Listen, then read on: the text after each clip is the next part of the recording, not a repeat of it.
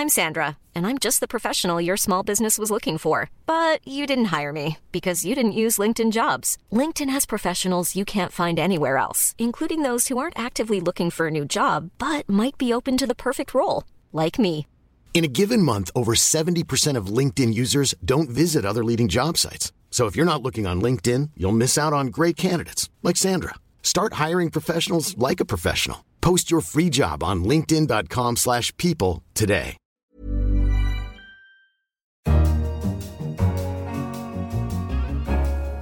Hello, I'm Anne McElvoy, and this week The Economist asks, should we prioritise poverty over climate change?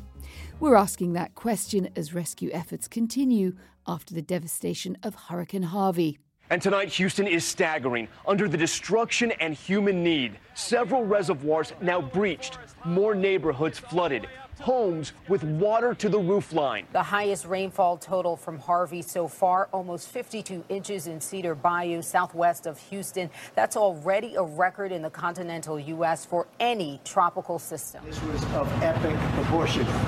Nobody's ever seen anything like this. There they are. Oh, my We're coming to get you. Oh, my goodness. We're coming to get you. Single events like Hurricane Harvey can't directly be attributed to climate change, but a warming world is likely to exaggerate and exacerbate extreme occurrences. So where does that leave the big debate about the warming planet and what our priorities might look like? My guest today is Bjorn Lomborg. Bjorn became internationally known with his controversial and best-selling book, The Skeptical Environmentalist. Today, he's president of the Copenhagen Consensus Centre, a project that uses cost-benefit analysis to establish which policies are best for advancing global welfare. Welcome, Bjorn. Hey, Anne, it's great to be here. And in the studio with me is Jan Piotrowski, environment correspondent of The Economist. Hello, Jan. Hi, Anne. So let's start with climate change, because although Business Insider named you, Bjorn, as one of the 10 most respected global warming skeptics, you're not really a skeptic, am I right? Oh, no, not at all. Look, global warming is real. It is a problem. It is something we need to fix. My skepticism, I think the reason why people are somewhat annoyed about what we sometimes do is we keep focusing on what are the best solutions. And unfortunately, a lot of the solutions that are being advanced for global warming are not very effective. And given that we only have limited resources, we surely want to both spend money in the best possible way for climate change, but also, of course, remembering there are many, many other challenges we need to fix. And so asking generally and across the whole board, where can we actually do the most good? Have you changed your view on climate change? If we go back to the Bjorn Lomborg of 10, 15 years ago, put him beside the guy I'm talking to now, have your views mutated? And if so, what drove that? So back then, I very clearly, in my first book, The Skeptical Environmentalist, I said, I'm taking the starting point from the UN Climate Panel, the IPCC, as gospel, if you will. So I'm not a climate scientist. I'm actually a political scientist, but I work with a lot of economists. So my point is much more to talk about where can we get the biggest bang for our buck. And I think one of the problems I had back then was when you looked, for instance, at the Kyoto Treaty, which was the Kyoto Protocol, which was what we were talking about back then, it was pretty expensive and it would deliver virtually no environmental benefits. And that was why I was criticizing it and saying, look, this is probably not the right place to focus. But my problem back then was we didn't have a really good investment to tackle global warming. And I think that was why a lot of people felt somewhat uneasy when I said, look, if we don't have a good solution to climate change, there's so many other problems in the world. Maybe we should focus on them where we have lots of good solutions. We're going to come to some of those in a moment. So I'm just going to move you back to climate change for a minute. Al Gore has just released his new film. There's always lots of pomp and circumstance around an Al Gore film, An Inconvenient Sequel. And in it, he argues that international agreements on cutting carbon, Kyoto, Paris Accords, are in danger, but they're still the way to go. You seem to take a slightly different tack. Why? So we actually did, one of our prioritization conferences was called the Copenhagen Consensus for Climate, where we brought together 27 of the world's top climate economists, 3 Nobel laureates, looked at all the different places where you can spend dollars and help the climate. So we looked at adaptation, obviously, cutting carbon emissions, at carbon taxes, at technology transfer, at geoengineering, the whole bit. And what they found was that by far the best investment was to dramatically increase investment in research and development into green energy. Fundamentally, the problem, of course, is as long as green energy is more expensive than fossil fuels, it'll always be really, really hard to get people on board for cutting a lot of carbon emissions. However, if we could make green energy cheap, essentially cheaper than fossil fuels, we would have solved the problem. Everyone would switch. You wouldn't need a Paris Agreement or anything else because everyone would just do it because it was cheaper. And so our argument... But I'm going to put you on the spot then. Hang on, I'm going to put you on the spot there Please. and say, was Donald Trump then right to pull out of the Paris climate agreements if there are better ways to go about this?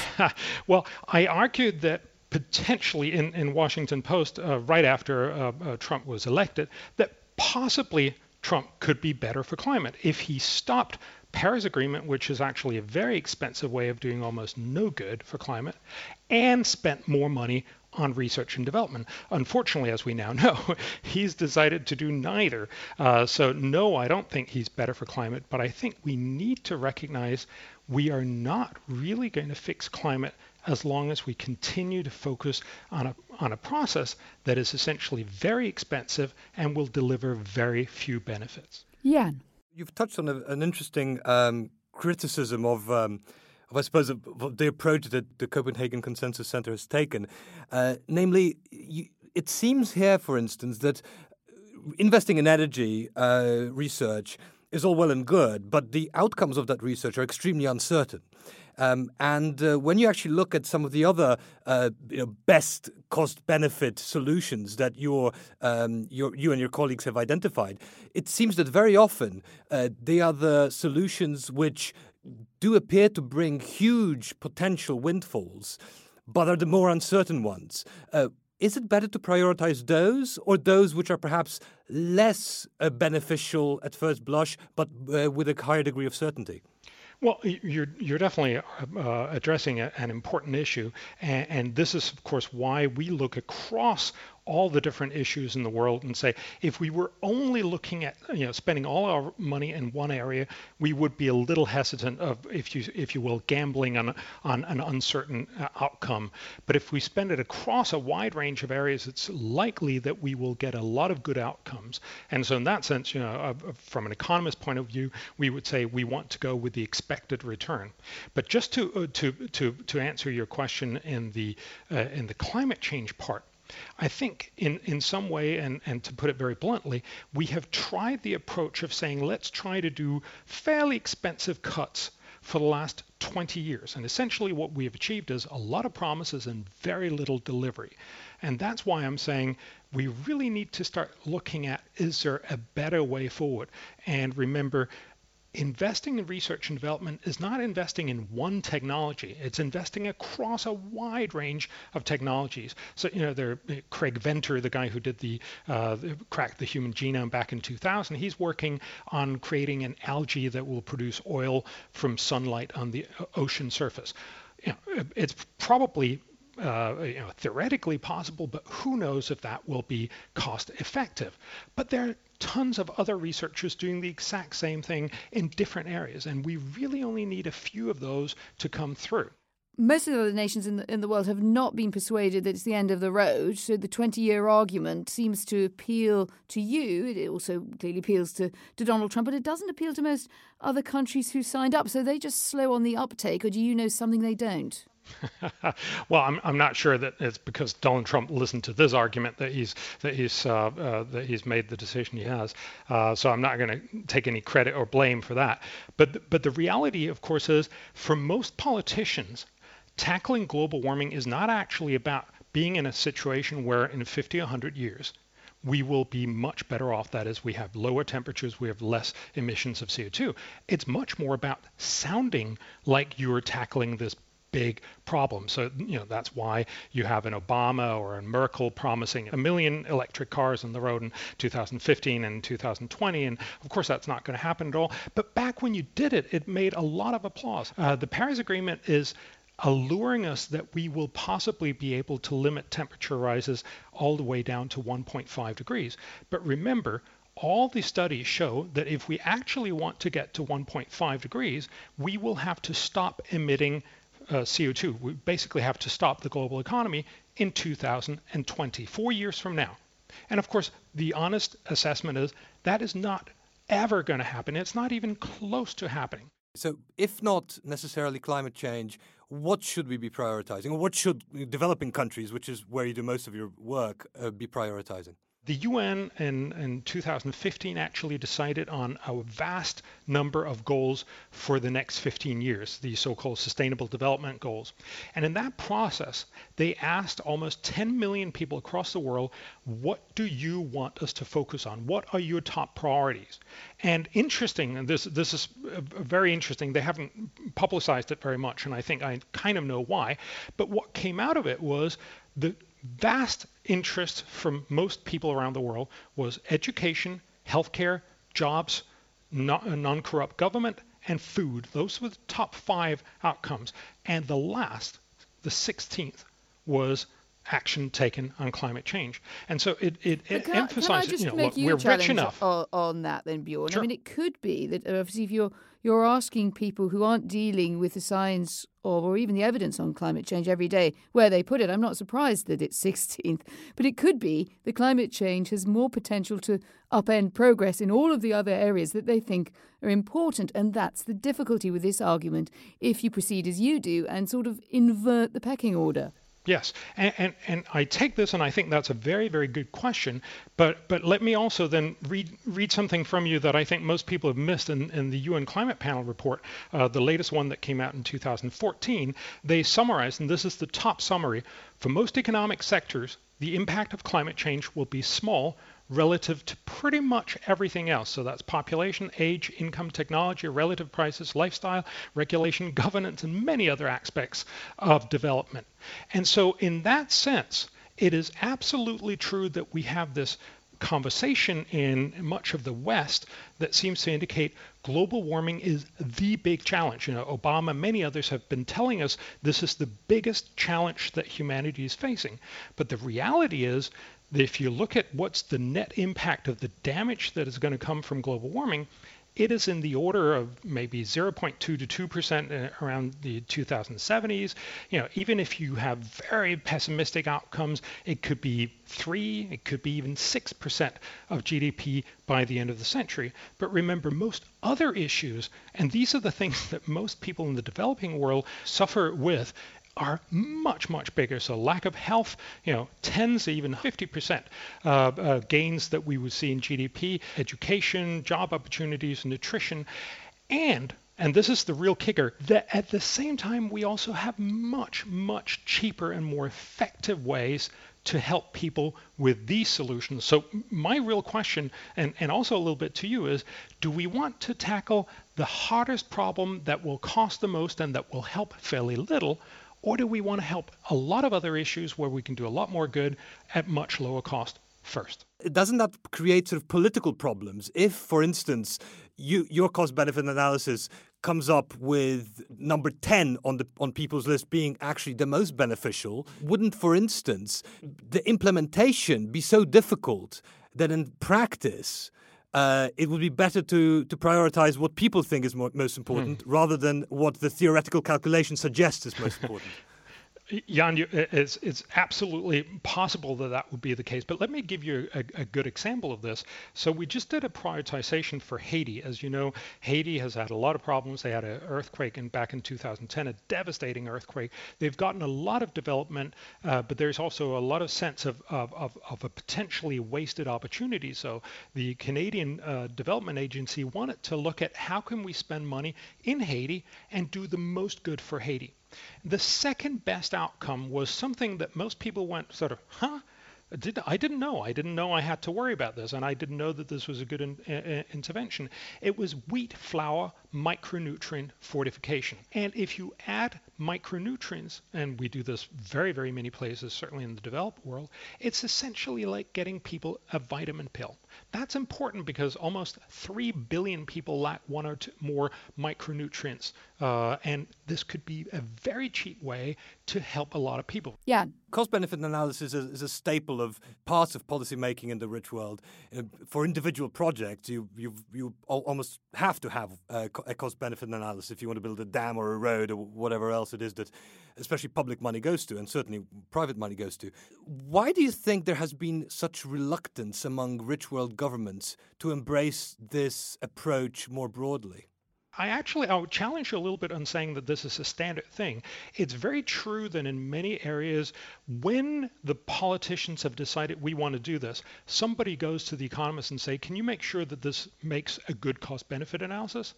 But of course, that's the wrong way to go around it. You should actually ask across all these areas, where can you do the most good for public money? And again, remember, when we talk about private companies, they obviously do a private cost-benefit analysis. We rarely look across all these areas. And indeed, I would argue that very often we end up focusing on the things that have the most media attention instead of the things where we could do the most good. For instance, one good example is tuberculosis is the world's biggest infectious disease killer, yet it gets very, very little attention. It gets about 3% of our spending on health, whereas, of course, both Ebola and certainly HIV gets about 10 times as much, simply because it gets much more of our attention. And my argument would be to say maybe we should be focusing less on what gets good attention and a little bit more on what actually does the most good. It's supposed to be 70 degrees today. It's freezing here. Speaking of global warming, we need some global warming. It's freezing. I've got to ask you if you've seen Al Gore's film, and do you share anything into his analysis, really, of his inconvenient sequel, or do you feel that you've parted ways long ago, if you ever agreed at all? I think Al Gore is great in the sense that I think every area needs someone to point out here is a big challenge. And Al Gore has been very successful in making sure everyone knows about this challenge. I doubt that he has the best solutions. I think some of his solutions are a little bit like, these are the solutions that we've tried for 20 years and they haven't really worked. But my concern is much more with the fact that tuberculosis, as I just mentioned, and many, many others are lacking, if you will, an equivalent Al Gore. People who could make us aware that. So these what about Bill also Gates? He puts his money into malaria. A lot of his money. You haven't told us what you think about the film yet. By the way, I'm not letting you off the hook on that. But where would you? If Bill Gates says, do you know what, Bjorn, you come and spend some of my money for me, what would you go after? Well, so we obviously talked with the Gates Foundation and Bill Gates himself. I gave a presentation to the giving pledgers a couple of months ago, the billionaires who've decided to spend at least half their money. So Warren Buffett and Bill Gates and many others were in the room.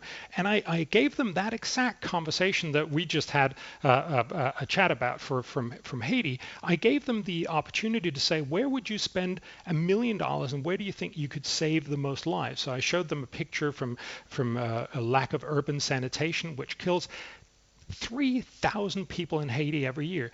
Should you be spending your money there? Would you be helping people the most? There's another opportunity. Haiti, like many developing countries, is a very dangerous place. So every 10th death is actually due to trauma. And if you spent money on training first responders, would that be the best way to help more people? Or should it be on cholera? Haiti got involuntarily from some UN troops. But you're asking a lot more questions. I only asked you for a solution.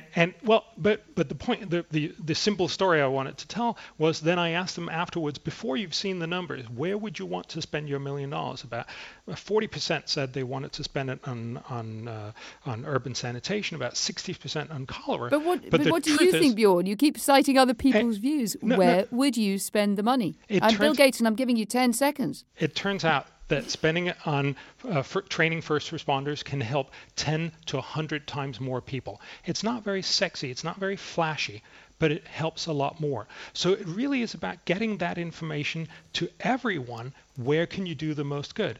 So I'm not trying to, and to be quite honest, I'm simply collating all of these results from all of these researchers who are doing the studies. But the beauty of it is it makes it easier for us to make decisions where we spend money and do an enormous amount of good rather than just a little good. And finally, the review of Al Gore's film. So I wrote a review before the movie came out, so I simply made a review of his trailer. I haven't seen the movie, and again, the basic sense is he's telling us a lot of, this is a terrible problem, and we should basically fix it by doing Paris. And my argument is it is a problem. It's possibly not the worst problem in the world, but certainly we should try and fix it smarter. Bjorn Lomborg and Jan Piotrowski, thank you both very much for joining us today on The Economist Asks. That's just about it from this week. Let us know what you think at Economist Radio. What should governments be prioritising? Tackling climate change, healthcare or food? Where should we start trying to make the world a better place? We're at Economist Radio. You can follow me at Anne McElvoy. And if you can't squeeze your thoughts into a tweet, never fear, there is good old-fashioned email as well. Get in touch, radio@economist.com. In London, this is The Economist.